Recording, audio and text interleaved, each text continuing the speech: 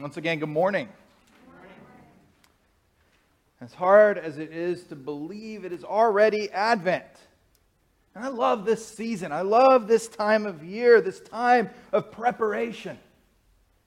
Now, many things occur with Advent. For one thing, we are beginning a new church year. Yes, we are moving from year A to year B, moving from the Gospel of Matthew to the Gospel of Mark. So, Happy New Year. It is also a time of expected waiting and to prepare ourselves for the coming of the Son, the incarnation of our Lord and Savior, Jesus Christ. It is a time where we can sit in prayer and for preparation, prepare our own lives for the incarnation. It is also the time of year when I get to watch Christmas Vacation once again. And yes, I have already watched it this past weekend.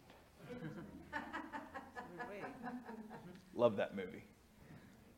Now, saying that in Advent we'll spend more time in prayer, more time in silence, more time preparing ourselves for the coming of Christ is a lot easier to say it than actually doing it. As often happens, the world does not get put on hold during our liturgical seasons. We still have work.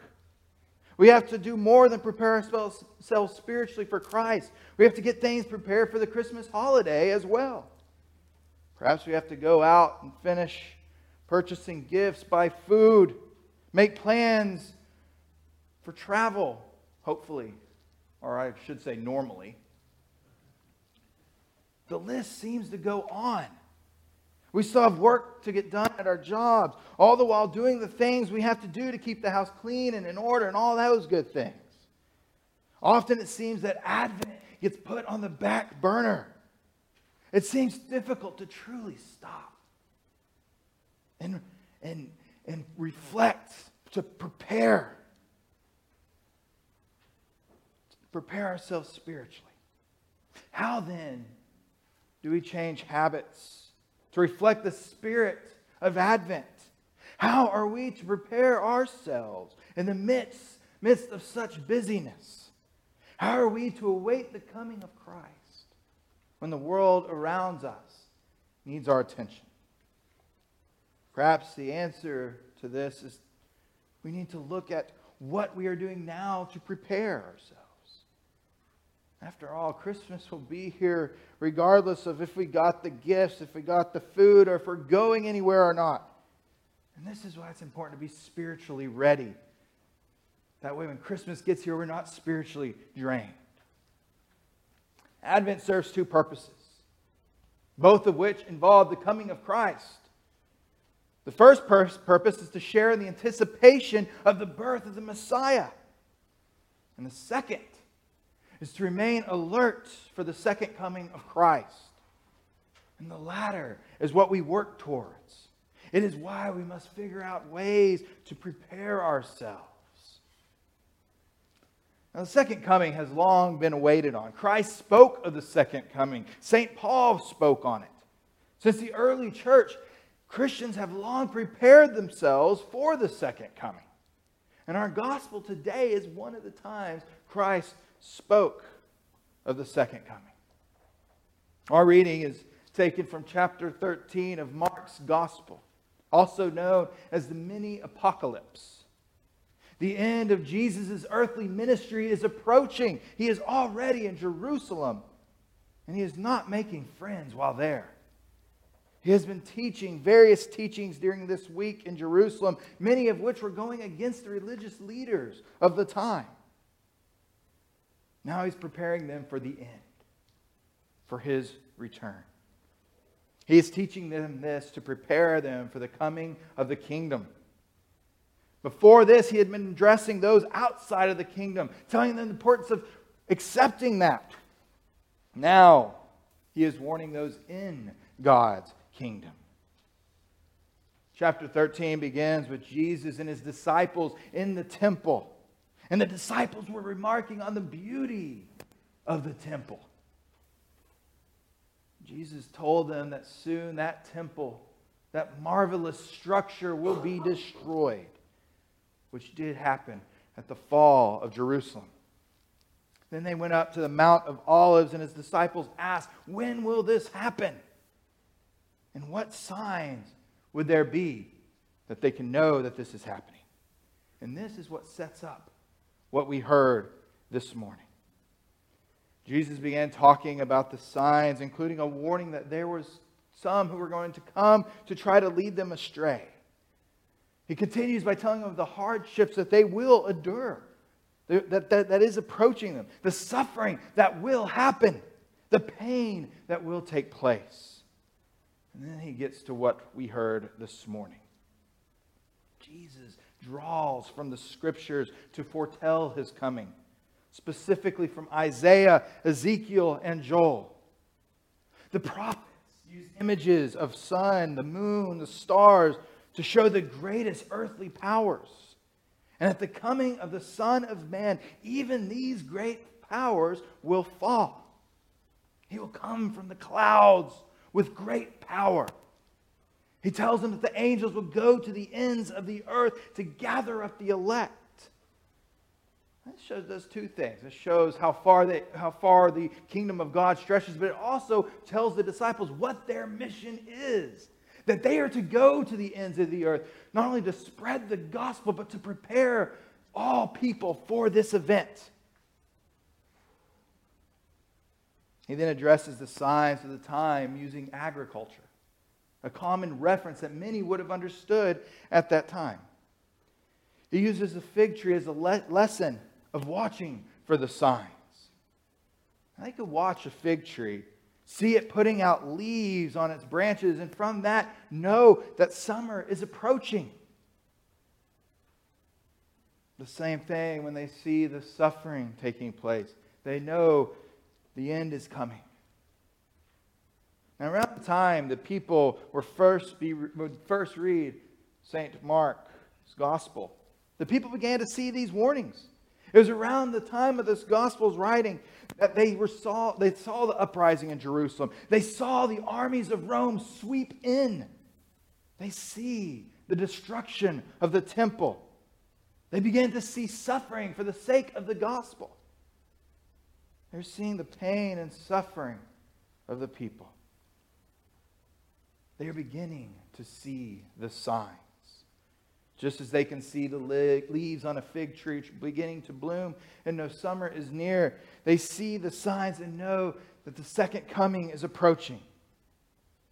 However, it is just signs, as they will not know the actual date or time or hour until it happens. The reason is that all these things that Jesus said would happen needed to happen. The end will not happen until all that Jesus foretold would take place.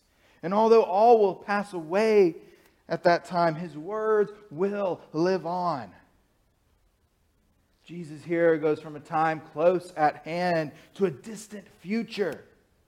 As one biblical commentator put it, it's like seeing two great mountain peaks at a distance, but not seeing the vast valley between them. Though the signs are happening, the coming is not immediate. So what they needed to do was be ready to prepare themselves.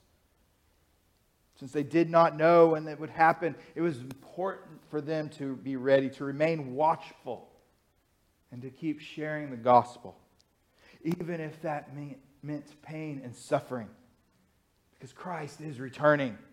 In the same manner, we are preparing ourselves for the return of Christ in this Advent season. Now, it can feel like we are caught off guard, especially with how fast time seems to go by. Well, that was before this year.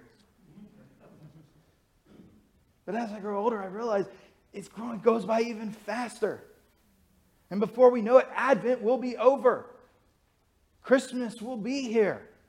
Even if we did not adequately prepare ourselves, our hearts, our minds for the Christmas season, it still will come. This is why it is important to prepare ourselves for the coming of Christ during Advent. Truly prepare ourselves for the arrival of Christ. Not just decorating and making plans for Christmas, but but preparing our hearts, our minds, our souls. Once again, saying that we will do that is much more difficult than actually doing it, especially with the busyness of this season. So how do we do this? How do we truly prepare ourselves, especially with the stressors of life surrounding us?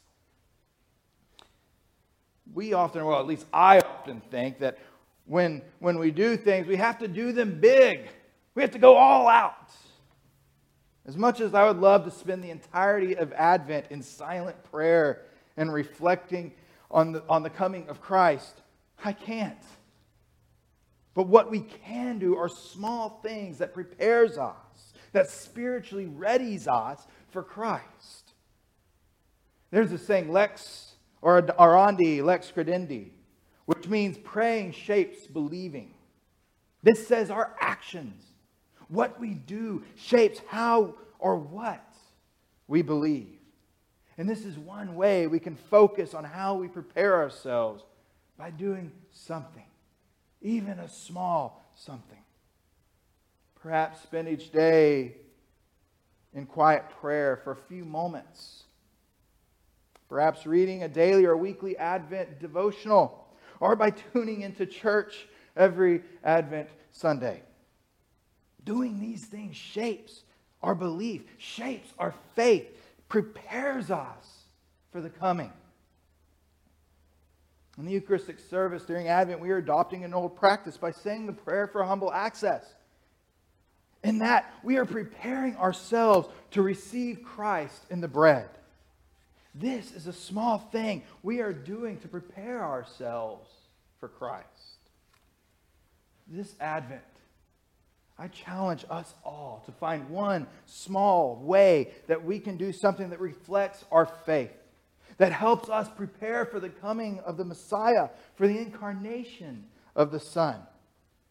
Because if we find time to do whatever action it is that prepares us, when we get to the Christmas season, we will get there spiritually recharged, refreshed, and ready for Christ. We know that Christ is coming. We know that Christmas will get here. So let's get ready. Prepare your hearts and your minds and your souls for this. In the midst of worldly busyness, let us remain watchful. Remain watchful to our spiritual selves. Remain watchful for Christ. But most of all, my friends, have a blessed and safe Advent. Amen.